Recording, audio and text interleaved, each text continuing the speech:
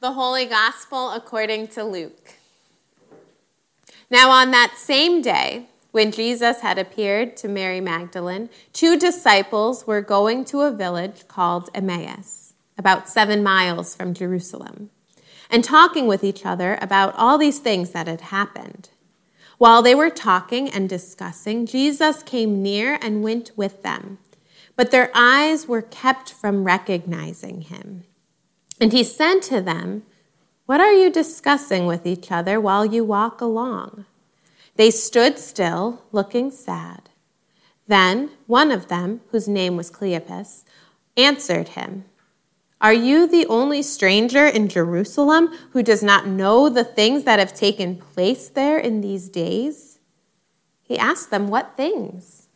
They replied, "The things about Jesus of Nazareth, who was a prophet, mighty in deed and word before God and all the people, and how our chief priests and leaders handed him over to be condemned to death and crucified him. But we had hoped that he was the one to redeem Israel. Yes, and besides all this, it is now the 3rd day since these things took place.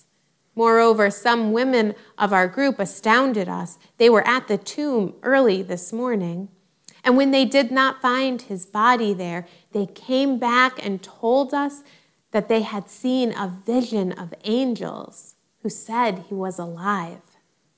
Some of those who were with us went to the tomb and found it just as the women had said, but they did not see him." Then he said to them, "Oh, how foolish you are, and how slow of heart to believe all that the prophets have declared. Was it not necessary that the Messiah should suffer these things and then enter into his glory?" Then beginning with Moses and all the prophets, he interpreted to them the things about himself in all the scriptures. As they came near the village to which they were going, he walked ahead as if he were going on. But they urged him strongly, saying, "Stay with us, because it is almost evening, and the day is now nearly over." So he went in to stay with them. When he was at the table with them, he took bread, blessed it, and broke it, and gave it to them. Then their eyes were opened, and they recognized him, and he vanished from their sight. They said to each other, "Were not our hearts burning within us while he was talking to us on the road, while he was opening the scriptures to us?" That same hour, they got up and returned to Jerusalem, and they found the 11 and their companions gathered together.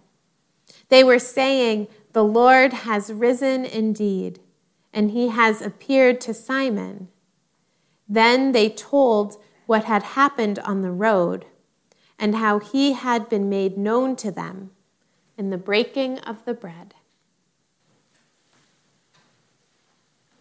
This morning we find ourselves on a road with 2 disciples on their way to Emmaus. Roads connect people and places. They are a way to get to the place where you want to be. They are in-between type spaces, right? When you're on the road, you're neither here nor there. You're simply on the way. Madeline thinks it's funny to ask while we're in the car, "Are we there yet?" While we're still cruising at highway speeds. So I answer her while still driving, "Yes, we're here. This is it." If I ever wonder who taught my sweet girl about sarcasm, just remind me of this story. Roads can be familiar paths that we take every day, or they can lead to new places. They can be filled with adventure or even danger. Roads can be too narrow and filled with traffic, as they often are around here, and they can also be deserted and isolating. 2 disciples, Cleopas and his unnamed companion, are grieving, and they take to the road. They had put all their hope in Jesus as the Messiah. but he was killed.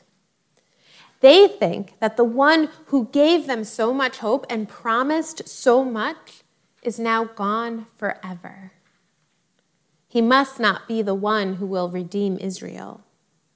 Sure, the tomb was empty according to some women and a few others, but that doesn't prove much of anything. Who knows what happened to his body? So if Jesus is gone, what next? They leave the city of Jerusalem, leaving other followers of Jesus behind, and they head out by themselves to Emmaus. Maybe Emmaus is home for them, so they are returning to where they are from, to the life they lived before Jesus. Or maybe they are traveling to Emmaus because it's not Jerusalem, and in their grief, they need to be anywhere but Jerusalem, the place where they last saw Jesus alive, and reminds them of all they have lost. And while they are on this road, trying to leave what has happened behind and move on to the next thing, whatever the next thing happens to be, they are joined by the most unexpected guest. Jesus starts to walk beside them.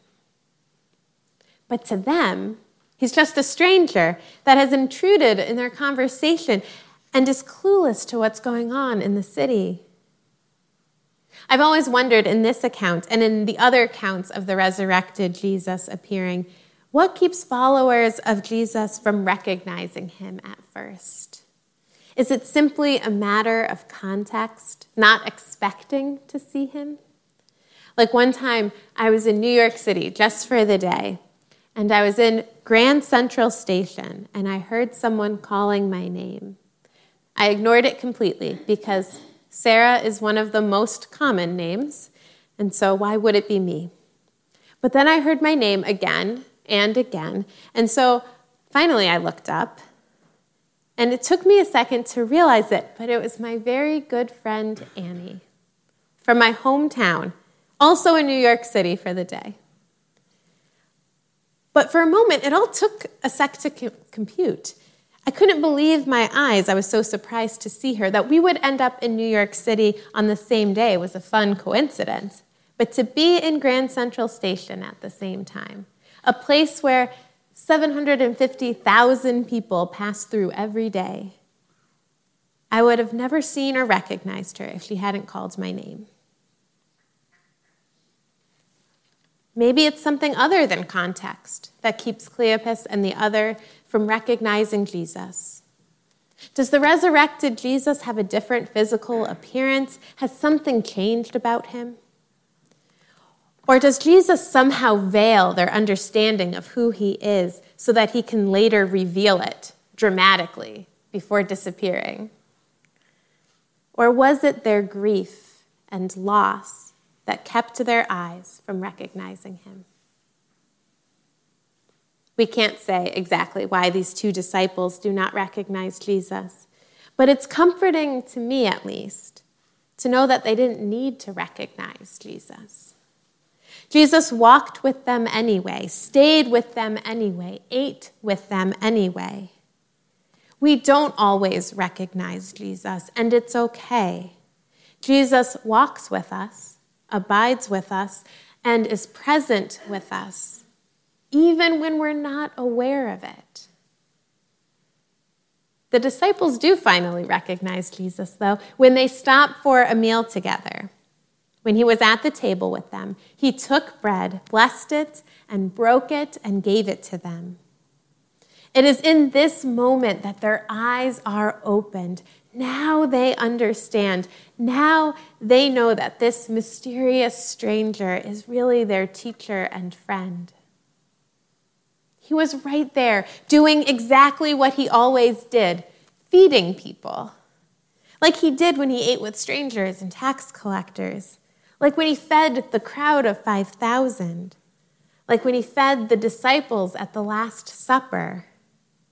In this moment so incredibly familiar, yes, here is Jesus right here. Once they have this understanding, they can't believe it didn't dawn on them sooner. While they were grieving on the road to whatever comes next, they were never lost or abandoned. Jesus was there the whole time. We believe that God is always with us, that God is everywhere. We teach this to our children. We say it with encouragement to one another. We remind ourselves when we need that reminder. And even still, knowing that God is always with us, everywhere, wherever we go, whatever road we are on, Jesus isn't always easy to recognize. Even for us disciples, for those of us well-practiced at seeing Jesus. So we celebrate that not only is Jesus everywhere, but that Jesus is specifically right here, at the table, in the breaking of the bread.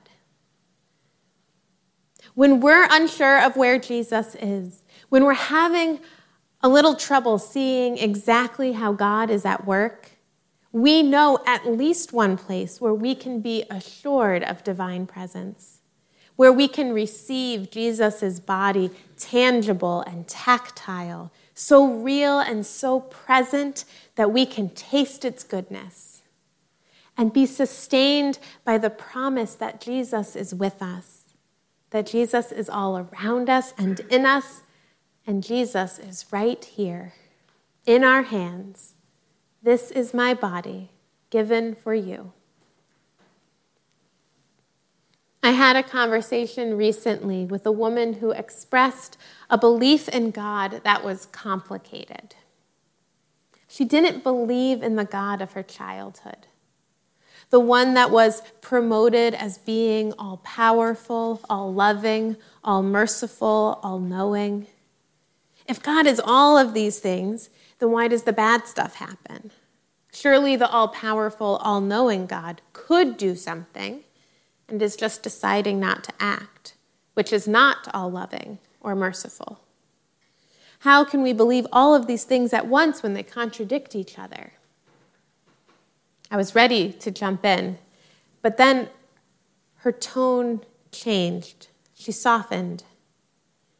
But I do believe in something, she continued. Maybe not the God I grew up with, but something. We're all connected. There's so much beauty in the world. God has to exist. I thought about everything she said. And I thought about the disciples who are on the road to Emmaus. How Jesus is both hidden and revealed. We can love God and put our faith in God, but parts of God are still a mystery to us. Right now we see in part, but one day we will see in full. There are things simply outside of our human understanding. Sometimes I like the mystery of it. I wonder at a God that's too big to completely grasp, too big to fully know, sometimes unseen. And other times, like the kind woman I was speaking with, I'm curious to see what God has been up to, growing impatient for that heavenly kingdom I long for. That's one of the reasons I love Holy Communion. I love that so much of our worship time is devoted to this divine shared meal. Because whenever God feels too big, whenever life's heartbreaks have led to a rapid, unscheduled disassembly of the faith that holds me together. I knew Pastor Josh would get that reference, but a lot of other people didn't seem to giggle at it. Anyway. All right, thank you. I can return to this table and hold all of God's promises in the palm of my hand. Jesus revealed in the breaking of the bread.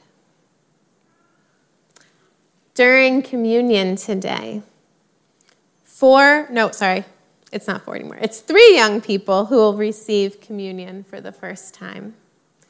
Chloe, Isabella, and Xander. Teddy, when he's feeling better, will receive next week.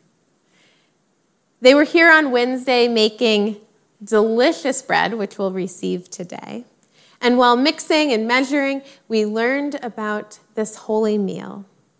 They are celebrating a milestone in their lives of faith, and we celebrate with them.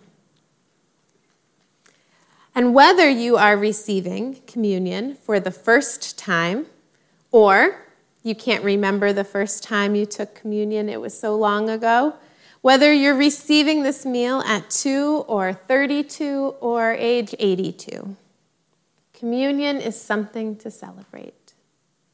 In this journey of faith, when we're usually somewhere along the road, always on the move, we can rest assured that if our hope is to be with Jesus, then we can say with absolute sincerity, yes, we're here. This is the place. This table is a moment to pause and to break bread with our companions, to consider that while we're still on our way, we are also already there, right where we belong. We are already in the very presence of Jesus. In the bread and cup, Jesus is made known to us. In this gift of wheat and vine, we receive what we are, the body of Christ. Jesus is with us everywhere, and Jesus is with us right here in the palms of our hands. Let us taste and see that the Lord is good.